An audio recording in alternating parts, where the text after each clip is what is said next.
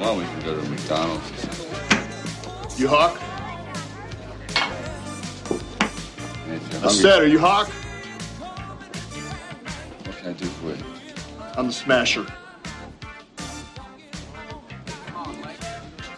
It's a nice name. Now, all I've been hearing on the road lately is this Hawk is a man to beat. I can't believe everything you hear. I don't believe anything. I got 1,000 that says I could tear your arm off. You want it? Yeah. Go on. He's trying to back out. I said, you want it? Why not? All right, let's get this table ready. Let's go. Come on, I want to show this guy something.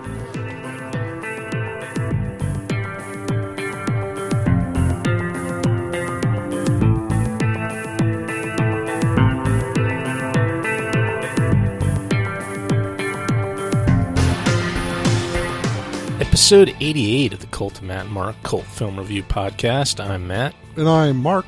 Make sure to head over to our blog at cultfilmreview.blogspot.com or shoot us an email at cultfilmreview@gmail.com. And if you're interested, head over to Mask Books, MASQUE, for news on my latest novel release, Nova Byzantium, coming out sometime in November. So are we doing pre-sales on that? No, don't even go into it. I'm just a little discouraged. I have hope that it will show up with a decent book cover and all that good stuff. So Sometimes pre-sales are the way to go. It really worked out with Grand Theft Auto 5. I think how much would they get? They had a first day sales of $800 million.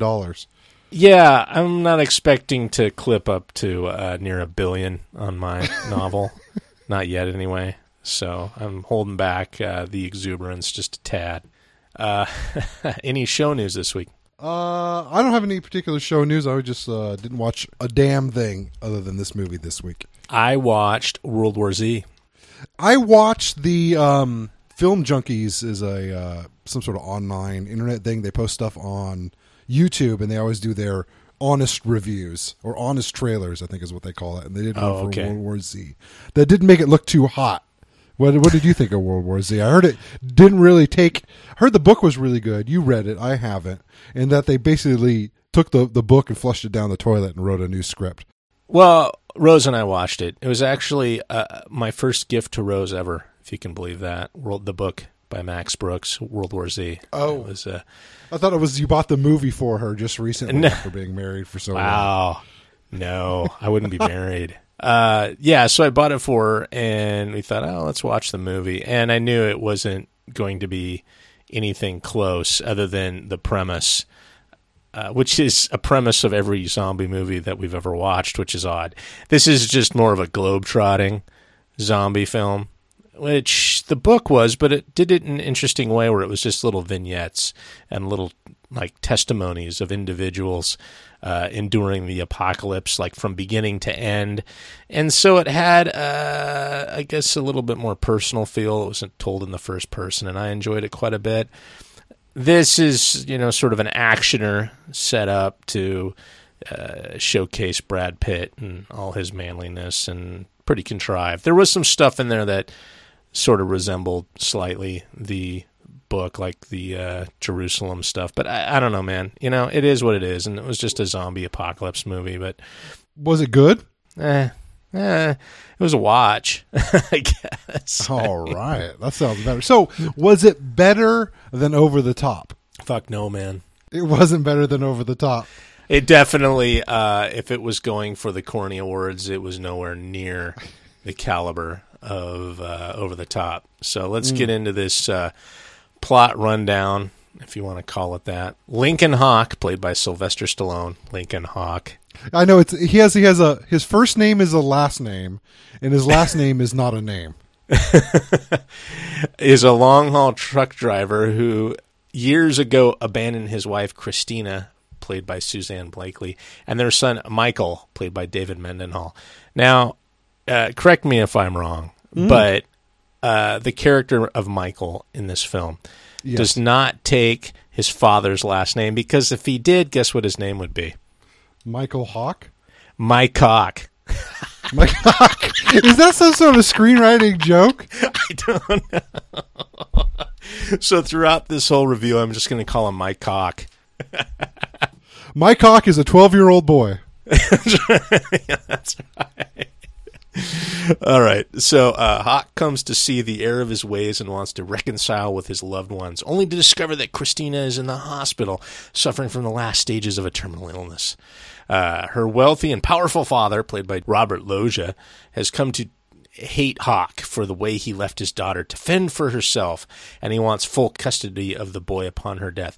But Hawk is desperate to mend his relationship with Michael. He kidnaps the boy. Does he really kidnap the boy? I didn't get that.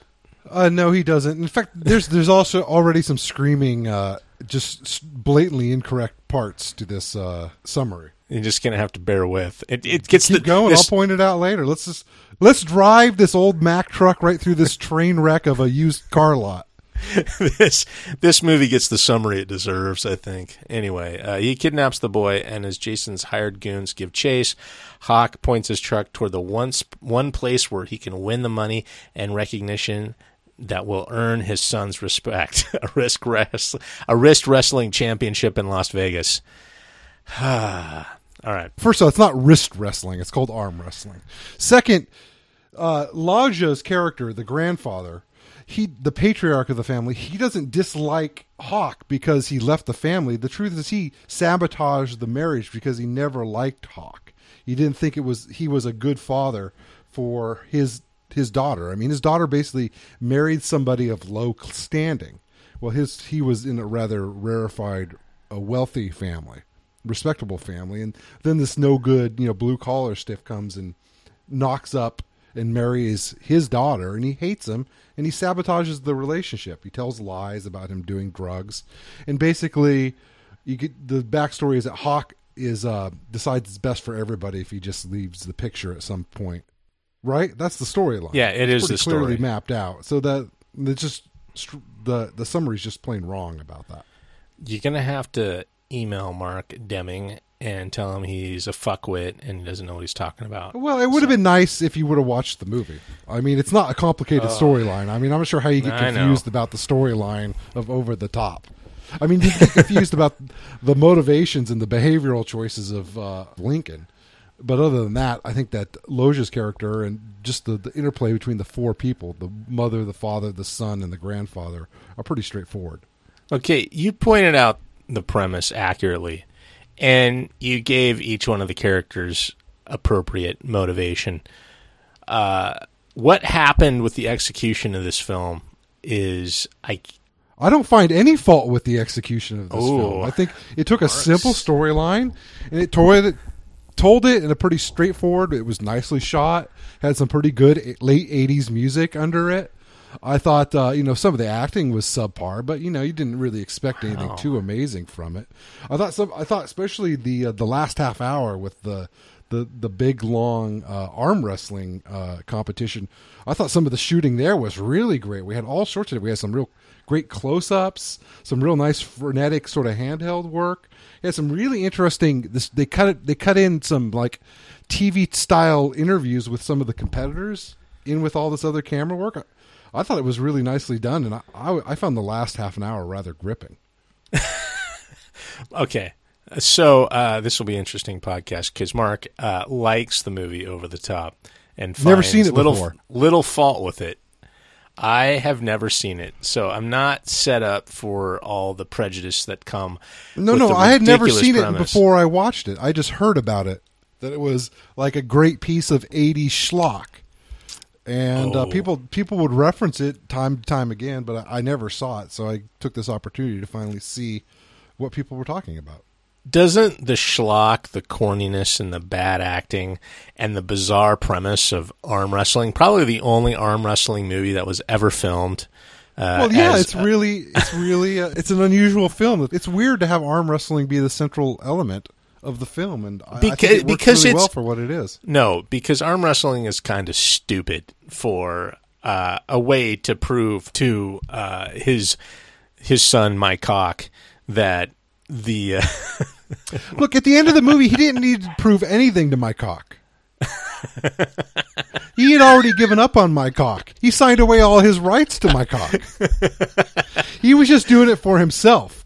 Yeah, right. So Mike Hawk came to him. I mean, Mike Hawk, he somehow got onto an international flight on TWA. Then Yeah. Mike Hawk snuck away on the tarmac. And then Mike Hawk got into like the baggage processing. And next thing you know, Mike Hawk pops out at the baggage carousel. I mean, Hawk never saw Mike Hawk coming.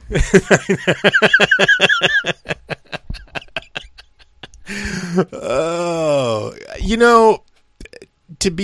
to not be fair, I guess to be fair, why did the whole Lincoln Hawk and Mike Hawk interplay seem really creepy and weird? The whole movie, the kid obviously was miscast, terrible actor, had this bizarre 180 turnaround with his father that he had been estranged from and insulated against and inoculated against with all the drug stories that Robert Loggia was telling. And that the mother never gave Mike Hawk all the letters that Lincoln wrote. Yeah, but that was later in the film. Like, there was some turnaround, like, I don't know, when he was arm wrestling the stereotypical 80s bullies that we got treated to in almost every other 80s movies that starred kind of nerdy teenage kids. Life is never going to meet you halfway. Just come again. Explain. What do you mean? Never meet me halfway with this film? I can't expect too much, is what you're saying? No, that was Lincoln Hawk's advice to Mike Hawk. Oh, life's never going to meet you halfway. You got to reach out and grab. You got to take it. You got to take my cock. Never mind. I'm done. You got to take my cock by the balls.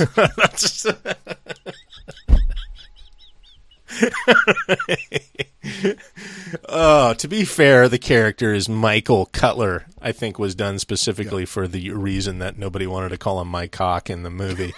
Why do you have to call him Lincoln Hawk? I don't know. Because he had a hood ornament. That was a hawk. That was a hawk. And he said, I'm going to reinvent myself here in this whole trucker thing. And I think Stallone was out doing some antique shopping, and he found this great hawk hood ornament. And that's where the idea came to him as a trucker with the last name of Hawk. And by the way, those truck ornaments are all interchangeable. As you can see, he took it off his old rig, and he just kind of like, there was like a little nub there that fit perfectly onto his new rig at the end of the movie where he wins the new tractor, trailer, or whatever. So, yeah, that was convenient. Boy, it must be easy to steal those hood ornaments. So, what are we talking about? You're defending the movie. I have the urge to just take it apart. And then let's start taking it apart. First, let me see. What is the biggest thing that we could take apart about this movie? How about the incredibly blatant marketing ad placement throughout the entire film? I saw ads for Old Spice.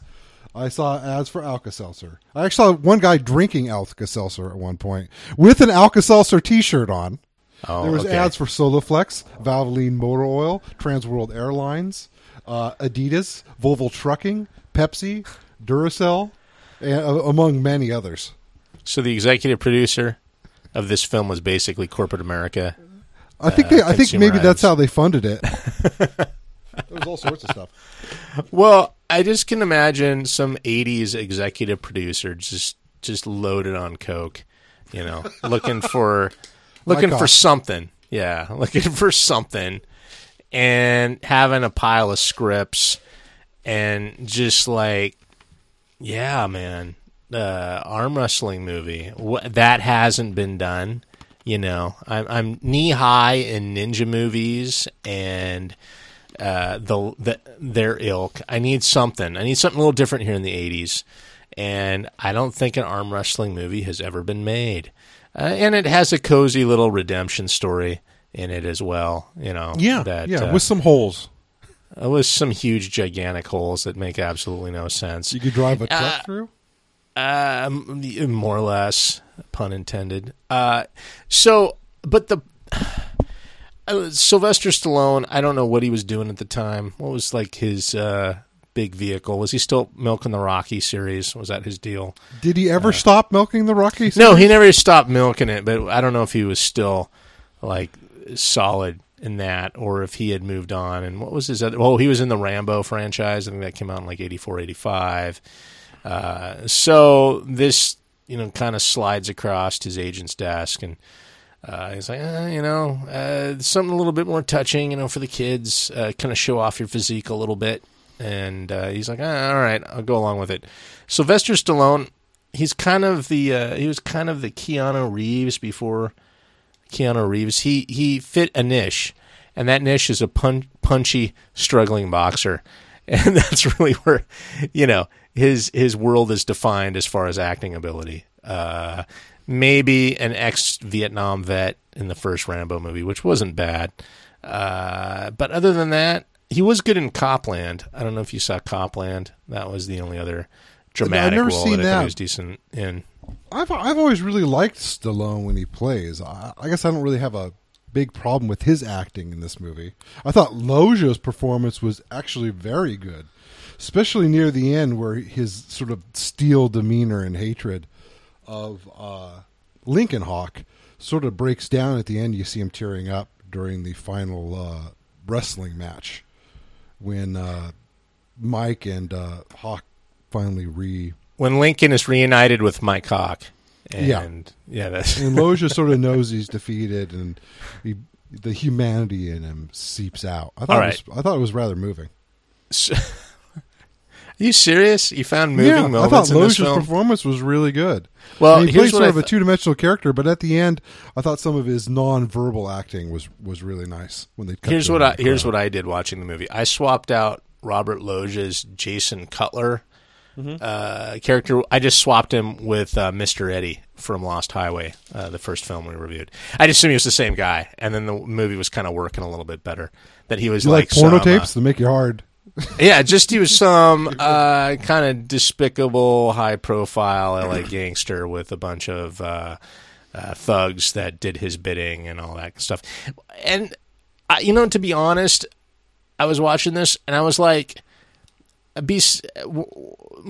Mike Hawk was way better off with his grandfather than the whole blue-collar bullshit hanging out with his truck-driving dad. There's no future in that shit. There's no, And of course, there's a future. They got the $100,000 prize, the $250,000 truck. They're going to start their own trucking business. That is that. I mean, that Lincoln Hawk has a great mind for business. You saw how he solved the problem with trying to get his son back by driving his truck into Robert Loggia's house. That worked really well. I was watching that. I was like, I think his grandpa's right. I think he should really stay away from that fucking impetuous monster. That if Lincoln Hawk had wanted Mike Hawk back, he was in great legal standing to do it. I mean, the film said as much. All he needed to do was take a couple $1,000s and hire a lawyer, and it's just a formality that he'd be given custody of his son. But after he goes and runs his truck into a house, I'm pretty sure that any family judge is probably going to look a little sidelong, be a little questionable about the ability to raise a child. It was just really a bad decision on Lincoln's part. All I can think of is like Sylvester Stallone's reading through the script with the director and doing the read through, and he's like, "Yo, hey, I going to a lawyer that doesn't seem as typical of what I normally do is you need to just drive his truck through the front gate and blow through the fountain and rush in and like." Yeah, that's much more Stallone. I think we need that in the film, and then let's rewrite it after that. I mean, I don't get it because it seems like I thought when I was in the middle of the movie when after the mother dies and Michael runs away and catches a taxi, that I thought that maybe the big thing would be that there was going to be a legal battle over custody. And that Hawk needed some funds to fund that. And then he'd go and put everything on the line in Vegas to get a few tens of thousands of dollars to go up against the big shot lawyers that Loggia's was. See? I thought that would have been a nicer way to finish it.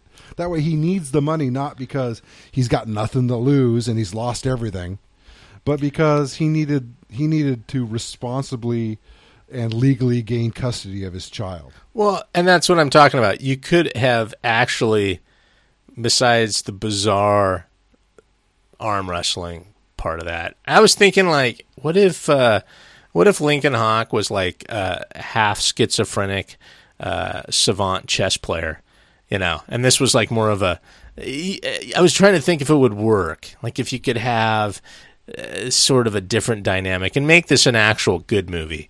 Maybe make it. I don't know. I just don't know. I don't see more Sammy watchable. Hagar's music going along as nicely with a timed chess tournament. Maybe if they were playing that like super fast chess, what is that called? Where you Speed got like chess. almost no time on. Yeah, speed chess. Maybe. Then you can see a guy named Smasher challenge you to a speed chess round. It's in the just back of so a truck driver. bizarre, the arm wrestling thing, and that's like. I mean, why is that so bizarre? I mean, the Lincoln character is sort of a low tier private contractor truck driver. He's got a crummy truck. He's always had trouble getting money together. So what he does on the side is he hustles, and Michael calls him a hustler, which is what he does. He does pickup games of arm wrestling. He's a great arm wrestler, but he's never made arm wrestling his career. He just, for a few $100s here and there, he'll arm wrestle tough guys. And that's just sort of how he makes some Is extra that money even on the real? side. I haven't even looked. I got to look now to see if there's About actually what? like arm wrestling tournaments. And Of course there's arm wrestling tournaments. It's a sport. it's I mean- really a sport. What is so strange that arm wrestling... Hell, video games are a fucking sport. They have video game tournaments where you can win tens of $1,000s for winning, playing Defense of the Ancients and all those other stupid games. Okay, so I'm looking. I just hit arm wrestling tournaments, and a bunch of shit came up. So it's actually. arm wrestling is a really technical sport. I mean, it's all technique. It's not really even strength. It's all about placement of your ligaments and bones to, cause the stressors to be evenly balanced throughout your body. I think I don't see how it couldn't be categorized as a sport. It has all the characteristics of a sport. It's about training. It's about technique. It's about God-given talent. And it's a physical activity. I mean, just because it's one-on-one and you're sitting down, not too many physical sports do you sit down at. But other than that, I don't see how it can't be. No, defined you're as a not sport. sitting down. You're wearing those really fucked out Ziggy Stardust high heel shoes. What, man? Everybody was wearing those in 87. Not that were like a Did foot you not high. have a pair of those in high school? Oh, I do have an arm wrestling story. I wasn't actually a witness, but we had these two young guys who just hired on to the company, and I'm trying to do justice to them.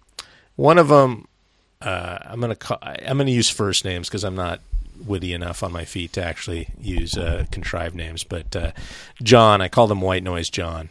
And White Noise John, he was like an Adderall kid or an ADHD kid, and his mouth just kind of spat out nonsense constantly. And I remember going to lunch with him one time, and he was just like, blah, blah, blah, blah, blah. And then this guy, and then he jumped up, and then the car hit him, and then he rolled over the top, and it broke the windshield. And I looked at him, I was like, what the fuck what are you talking about? I was totally tuned out. And he's like, oh, it's this TV commercial I saw. I was like, oh, okay. Like, I that's why I called him White Noise John. I actually had to tune into his station to like once in a while to figure out what he was saying, because he was constantly spouting nonsense continuously. And he's like a really immature dude. He's married now with a kid. Crazy. Anyway. And then there's this other guy, Pete. And Pete was, he was above corporate life, even though he was starting his corporate career. And Pete had dreadlocks, which was a little odd, but it gave us a little bit more diversity. So They were short dreadlocks, though. Yeah, he was really annoying. Anyway, but so one day, bored at our company, which happens on occasion, they said, "Hey, let's arm wrestle each other." And so in our cubicle, there's sort of this center round table, and you can kind of turn around and have like quickie meetings or something. And so John said he could beat Pete at arm wrestling, and they're going to prove it. And so I'm walking back from another building, from another meeting or something, and I see the aid cars parked in the roundabout in front of my office building, and I'm like, oh, so, another stroke, heart attack. Everybody's almost retired in my company, so whatever, same difference. And I get up there, and like the aid guys, the EMTs are just leaving, and one of my friends is there. I'm like, what the fuck just happened here, man? It's like, oh man, Pete got taken off in an aid car, broke his wrist or broke his forearm. So they'd been wrestling in the cubicle, like fucking off. I mean, arm wrestling. Arm wrestling. John totally like broke Pete's arm. And I was like, oh, well, man, they're going to get fired. And I told my dad, who used to work in my company for ages ago, for 30 years or something. And I was like, oh, yeah, well, they totally get fired, because he was telling me stories of people engaged in horseplay and the injured party as well as the party, who instigated it, both get fired. And that's been company policy for time eternal. Dudes are still around, man. They never got canned. I don't know what happened. I don't know what kind of corrective action memo they got written up, but yeah, I was like, well, that kind of sets the bar. What I'm what people are capable of here. You can just snap some dude's arm in your cubicle, and nobody cares. So, yeah, anyway. but both those guys are fucking awesome engineers. No. If you're good One's enough, quit, you can do actually. anything. But, okay. Yeah. Anyway, but I'm looking at a picture now of a typical fracture, and it looks pretty bad. It's like compound, so the thing's just snapped. Yeah. No, I think it's easy if you use bad technique to break, their radius or your ulna. They're pretty brittle bones. All right, so you've convinced me there's a market for arm wrestling competitions. No, didn't you think that? I mean, I know you wanted to dog arm wrestling being the central sport around this. But I'm not dogging. I guess I don't understand. I don't understand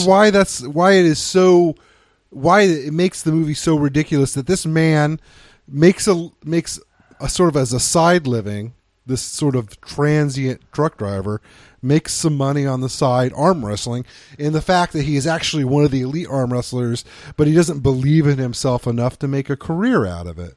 Why is that such an incredibly absurd storyline? It's not an absurd storyline. It's absurd because it's depicted cinematically. It's just, there's a whole range of sports out there that are not deserving of cinematic display or enhancement, so to speak. I can only think of like bowling movies, which Kingpin, which is an awesome movie, and to a lesser extent, The Big Lebowski. But Kingpin is a joke. It's a joke of a movie because it's about bowling. It's a bowling movie, but it's a comedy. It's ridiculous because there's really no dramatic elements to bowling. Arm wrestling seems to be of the same ilk. Nobody's like, there's no Rocky style drama going on in a competition. There's just two dudes grunt looking like they're having butt sex with each other, and arms going back and forth. It's silly. So this is silly. I mean, just to transfer this, so there's no way they can make a good movie about a billiards hustler that finally has to find the internal greatness within himself.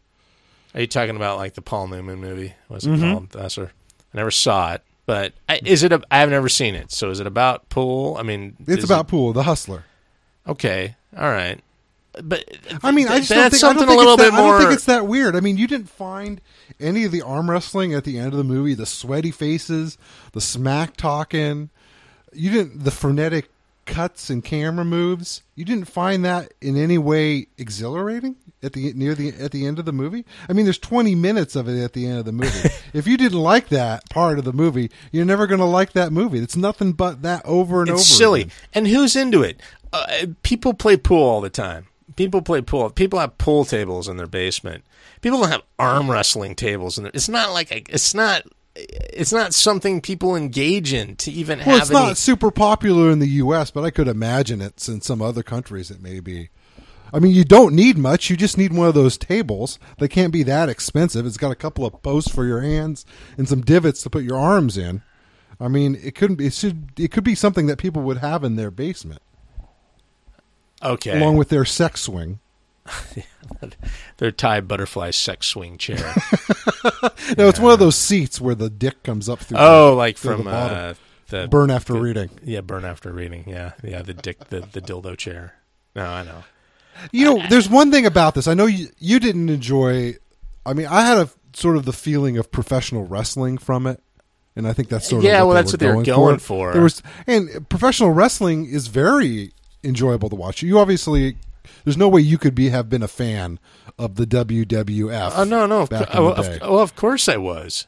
Well, the cinematography was that in this movie. Yeah, but there was wrestling that was much more entertaining than watching two static dudes grunting like they're fucking each other with like no stunt work going on. I mean, the reason you watch wrestling is because there's nice stunt work. It's choreographed stunts.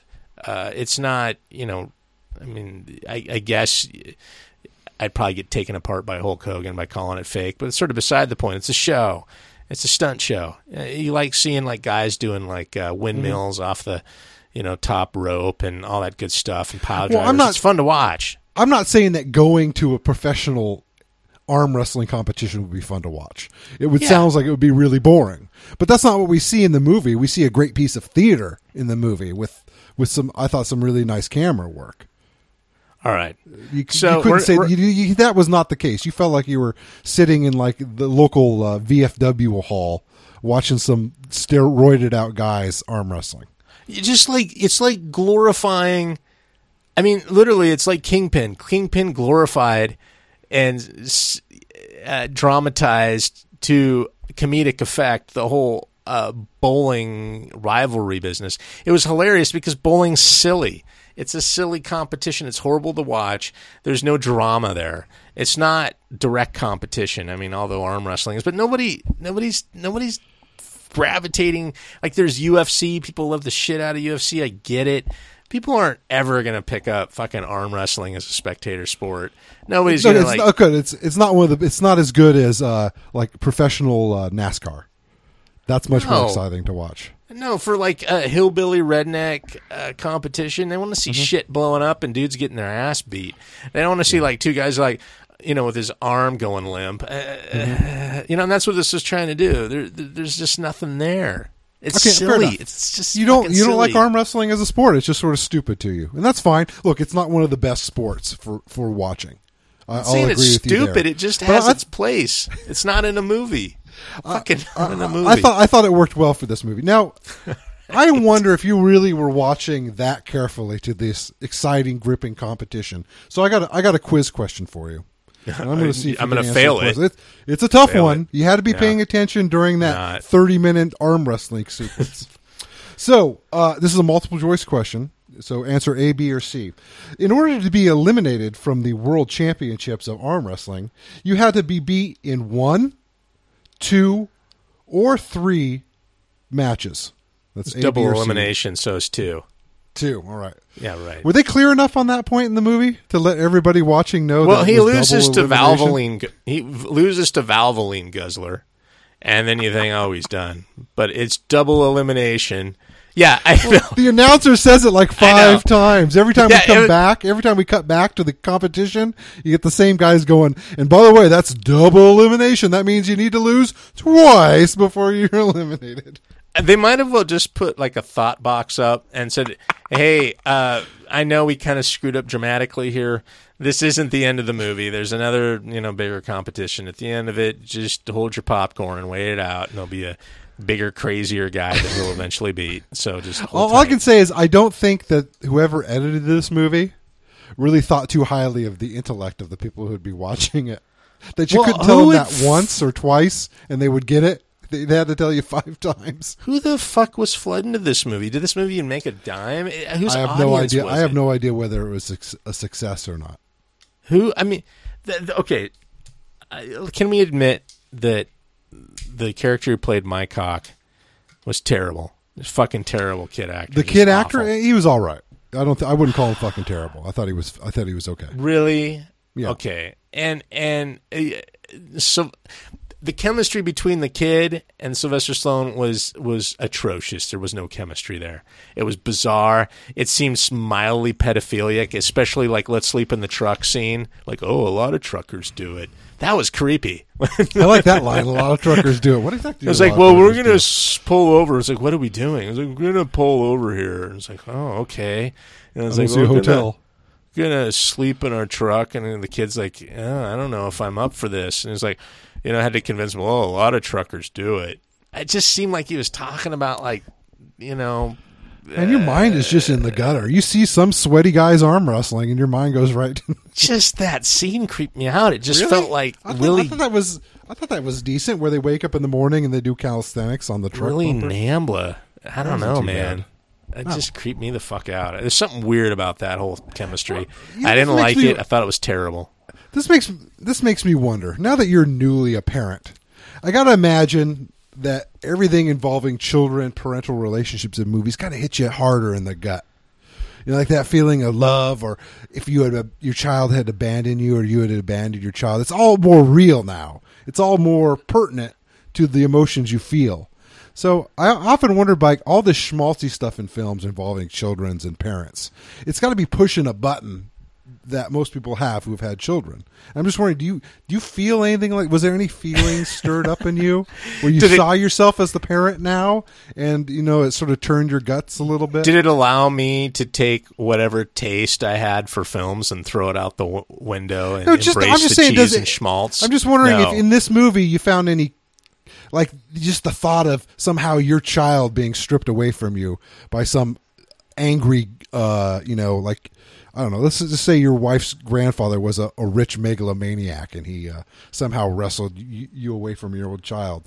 That thought didn't rise up with anger while you watched this film and give some breadth of feeling to the movie that somebody who was not in that position would. Okay, I'm going to let you in a little secret about having a child or watching your child come into the world. The whole hormonal chemical epiphany is not there. You're more or less the same person that you were prior to the situation. What you do is you pick up on a lot more child-oriented things, and you think about things differently. It's not as if your emotions reshift inside you. It's not like some middle-aged puberty. You're the same person. You just think about stuff a little bit more logically. And logically. Not logically. But more from a parent-child centric. And watching this film, I was like, okay, I guess the kid's going to do what he's going to do, but man, I think you had a better gig hanging out with the megalomaniac Robert Loggia. I think he would have been doing better. I thought, he would have... That's where your mind went. This kid's got to get into college. He's not going to get into college truck driving across the country. Fuck, man. I mean, he was going to military school. He's probably going to get tons of tail. Be a product of nepotism, inherit his grandfather's fortune, have an army of, ruthless suited thugs in West Hollywood to do your bidding, driving around in chauffeured, Lincoln Town cars, calling shots. Or you could run a fly-by-night trucking business with your loser father like to arm wrestle. I guess in my sense, but where's the love, Matthew? Where's more love? Well, okay, that's Mark's just throwing grenades at me, and I'm having to catch them and pitch them back to him. That's kind of what's going on here. But Loggia, I don't know. I guess I don't quite understand Loggia's character. I guess he is maybe looking. I don't for either. Is he a mobster? chance. Is he a mobster? He's got to be. that impression. I mean, look, a regular businessman doesn't hire a couple thugs to kidnap a child. That's just not something you do if you don't regularly break the law, right? Yeah, they're not in his Rolodex, that's for sure. Yeah. So that makes no sense. He doesn't own a bunch of car dealerships. Well, he might, but he uses them just to launder money. You don't ever get what he does. You don't know if it's legit or not. If he was a mobster, you're like, oh yeah, might as well go legit and run a trucking company with your dad. But you never get any impression that the guy's not legitimate. He's kind of ruthless and he has henchmen. But that's like most of corporate America's like that. So I don't most know. of corporate America doesn't hire thugs to kidnap children. They simply don't do that. All right. Well, I maybe not kidnap children, but Well, he wasn't kidnapping children. He was. Of course, he was. He was taking a child away from his legal guardian. I thought he had. Oh, I guess they made that not clear at, at not at that time. No, he didn't. No. Yeah. All right. Okay. So that's a Whatever. pretty serious crime. And if you were a regular businessman, you probably not want to put yourself out there for that. You don't want to throw your whole business away for something like that, especially when you could probably win in the courts. Still, it's the problem with this whole movie is just the lack of information on, the backgrounds of these people. I guess you kind of clarified it at the beginning. The wife fell in love with a kind of a blue-collar, lower-class guy, had a kid, and that was kind of the rift. But I don't know. I mean, I thought mobsters got along with blue-collar guys. Why would that be a problem? Why wouldn't you offer him a job? Like, hey, man. Yeah, why don't you bring him into your fold? I mean, if he's maybe not that smart of a guy, just give him a management position where he can't lose much money and call it good. Make him legitimate. Yeah, it doesn't really make that much sense that Loja's character would hate Hawk so much because he seems like a hard-working guy. You put him in the right spot, I think he'd make a real good cog in an organization. So I'm going to give you. Here's my the problems with this movie. The problems with this movie and is the whole arm wrestling premise is contrived. I don't care if you thought that it was filmed adequately and gave it enough zest for the competition. Contrived. It's just bizarre, out of nowhere. It doesn't make any sense why somebody picked that as the crux of their film. 2, the chemistry between Sylvester Stallone and Mike Hawk wasn't there. It was creepy, like I said. It had like a weird, almost Nambla feel to it. I didn't like it. It made me kind of creeped out. The kid was a terrible actor. Never saw him since. I don't know what the hell he did with his life. And that, and it was just kind of sappy, corny. The Sylvester Stallone's lines were just so corny. Just so... The corniness that really, I think that you're more. I think corniness makes you cringe more than it does me. It makes me think of like fucking like Mitt Romney bullshit. That sort of contrived. I don't know, wholesome. I think if the Romney family has some poor like second cousins that are still Mormon, I think they might like this movie. I don't think Romney would because he's too rich to like the Lincoln character. But if he wasn't so rich, I think he might like it. I bet you this film was extremely popular with the Mormons. It's nobody's into drugs. There's no weird sex shit going on. Yeah, at least nothing that you're seeing. Above the table there. Yeah, and it's just corny as shit. I think the Mormons love corny shit, and this movie is so corny, man. There are a couple of swear words in this movie, though. I think somebody called. Yeah, I noticed that, and it was the evil wrestler was the only person to allow to say shit in the entire film. Yeah, which a little telling. So bad guys say swear. It was a little tough for my family when we were watching it. Did you have to hide eyes? It made my 6-year-old cry. The one you kidnapped from his true trucker father. Yeah. I don't know, man. I don't know. Okay. You had mentioned a podcast that you liked a lot that's since gone. It was gone dark. It was called. Is it that bad? Yeah, Is it that bad? So here's my question to you. Well, I guess it doesn't work because you liked the movie. I don't think it's that bad. Okay. I don't think it deserves its thermometer rating, which is pretty low. I think it does. I think it's just. It's not like what is it? Showgirls. We reviewed Showgirls. Where Showgirls is really, I want to call it a complicated movie because it's so bizarre and possibly satirical that it's really hard to like kind of. I think it has to be satirical. It has to be satirical, but there's levels to it. Like there's these kind of levels of theme and comment that gets you got us talking at least. But with this movie, it's just like they had a concept and it just fucking fell flat on its face. It just didn't work. Nothing worked. This is, in you this know movie. what? Would you call this a high concept film? Oh, I think of course it it's a is. high concept film. Yeah. For starters, it's about arm wrestling. There you go. There's your high concept. The main character, arm wrestling trucker. You know what wouldn't be high concept if somebody said it's about football. That's not high concept. But once you say arm wrestling, it's always like, oh, Jesus, how can you fucking make? It's like, it's a movie about curling. Oh, all right, okay. Well, the public brings no real knowledge or experience to the table. You could portray arm wrestling any way you'd like in this film because it doesn't have to reflect a reality of competitive arm wrestling in any way, shape, or form. Well, it's just so. I know I'm looking at the, these pictures of arm wrestling competitions and stuff, but it's not front loaded in the public's mind that this is a thing. It doesn't have enough of a following to go market a movie for it. That's the weird part. There's not enough of it's so niche.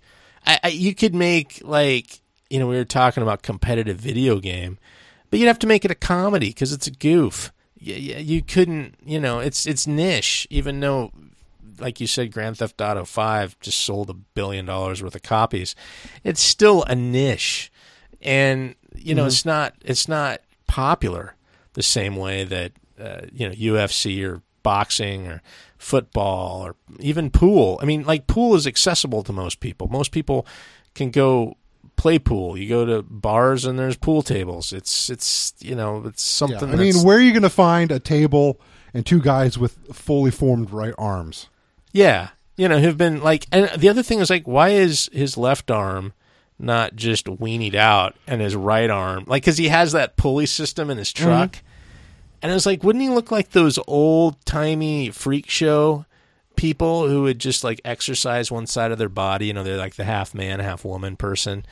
I think it was the inclined left-handed pull-ups he did on the bumper of his vehicle every morning. Is there a shot of that? I didn't even see that. Well, they were doing calisthenics in front of the truck. I don't know. And the other thing was just you just have to, when there was the bully pinball arm wrestling thing where he gets his wimp kid to arm wrestle some bully, in the pinball thing, and he loses to him. And I was man, this isn't a thing about just believing in yourself to go beat somebody who has superior strength and leverage over you. It's not. That's the other silly thing. The lesson was so ridiculous. It's not. It would have been better if he would have lost.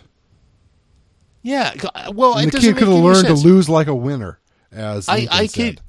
I could go through the most rigorous Shaolin monk type of meditations and still have my arm completely ripped off by a NFL lineman. It's not going to help me. There's just it doesn't make any sense. That whole, if you believe in yourself, you too can win an arm wrestling. It's no, you can't. You can win an arm wrestling by gaining about 150 pounds and working your arm out in a fucking truck, I guess, for 8 hours a day while you're shipping shit around the Southwest. I don't know. Old Spice.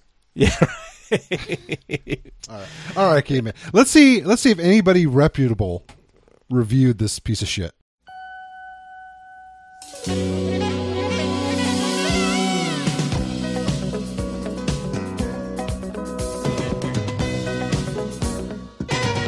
This week, we have to turn away from Ebert since he didn't, and probably wisely didn't review this movie, and turn to probably one of the second-tier writers over at the New York Times that got stuck with reviewing Over the Top, Janet Moslin.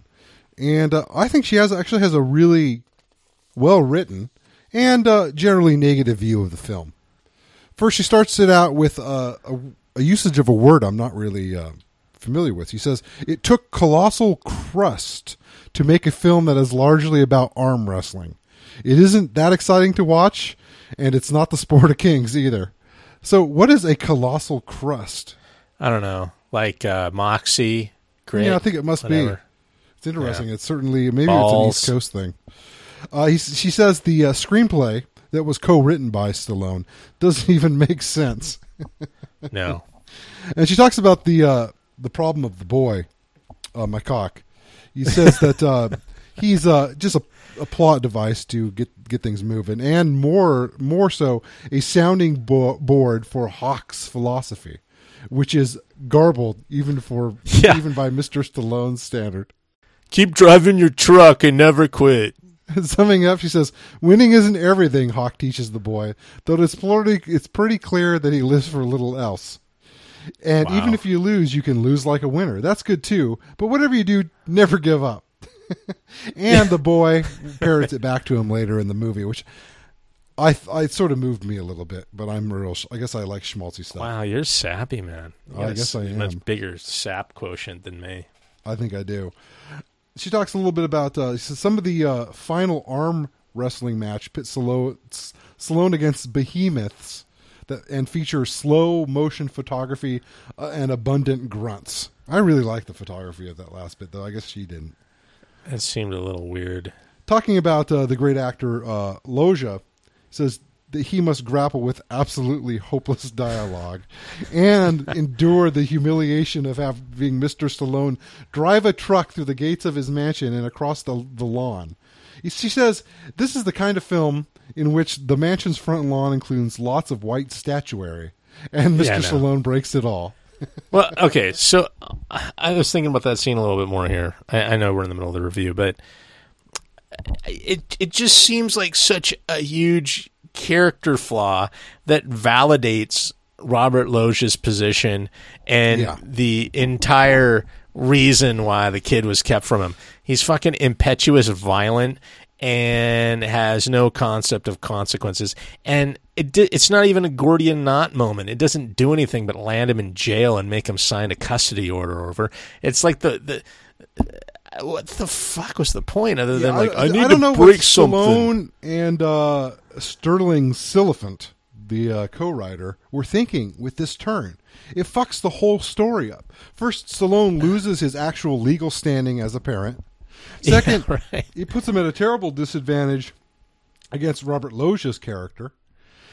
And it makes the ending where they reunite, where Mike Hawk and Stallone get together again at the end, totally implausible because he no longer has custody of the boy. A 12-year-old boy just can't go hang out with any man he'd like. Right. And if you don't have legal custody, the 12-year-old boy, I mean, when he's 18, he can go start a trucking business with his biological dad. But at this point, Hawk has no standing to the boy, and there's no way they could go unless Loggia finally finds that there's enough love in Hawk to overcome his impetuousness and bad decision. Yeah, well, I don't know why we're psychoanalyzing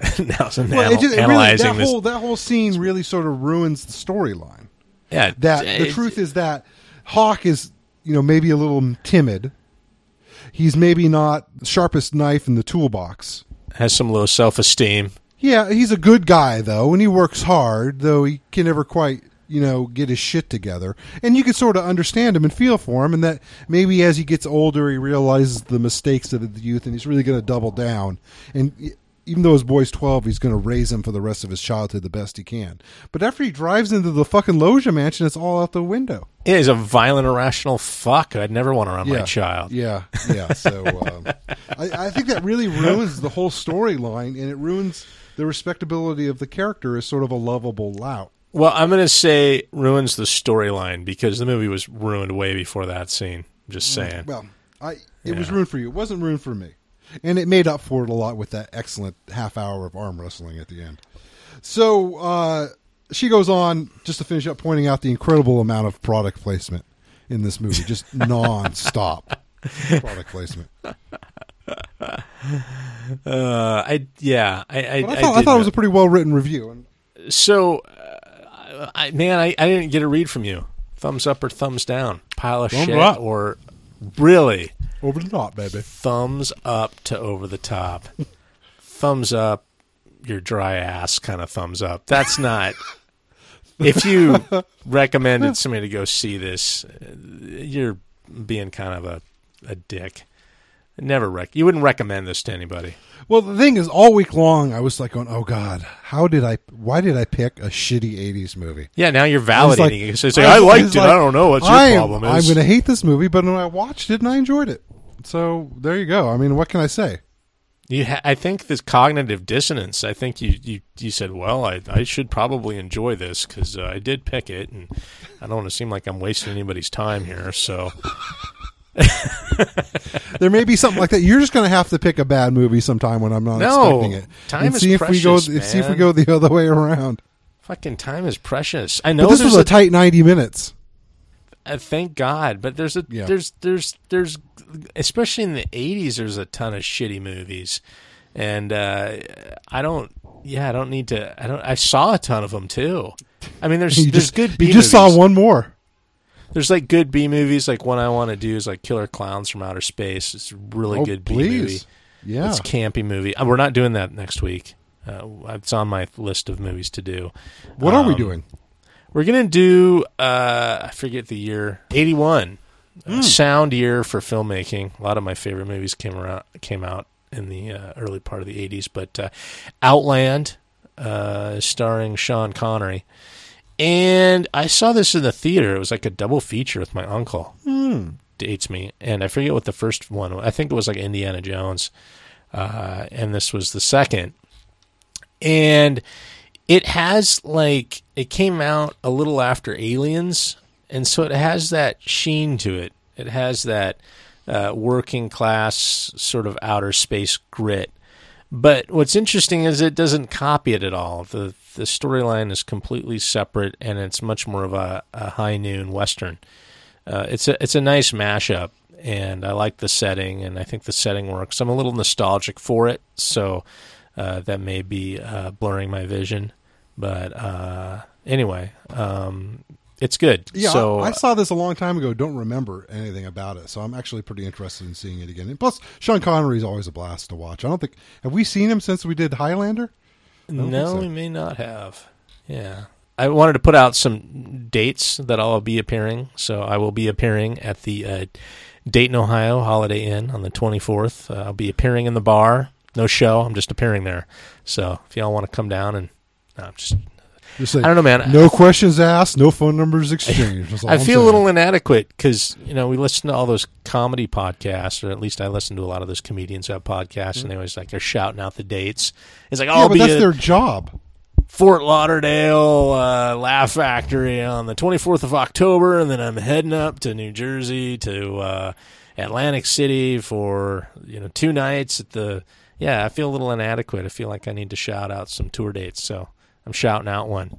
Dayton, Ohio is a fun town, I'm telling you. I always have fun when I go to Dayton. You know what people say about shitty places, I've found? If they don't want to say something bad about it, it's like, oh, you know what? The people are really nice there. That's the way I've always determined if a place is a horrible shithole, you should never go. It's like, oh, how is Lubbock, Texas? Oh, the people are really nice there. It's like, oh, okay, I'll put that on my list of towns to avoid for the rest of my life. If that's all Would they've you got rather to live in a place where the place itself is really interesting and the people are a bunch of dicks, or a place that's boring and the people are really nice? No, dicks all the way. That's You'll fun, take dicks. man. You'll take dicks morning, noon, and night. Oh man, they're just yeah. Wouldn't you? Dick. Dick, dick.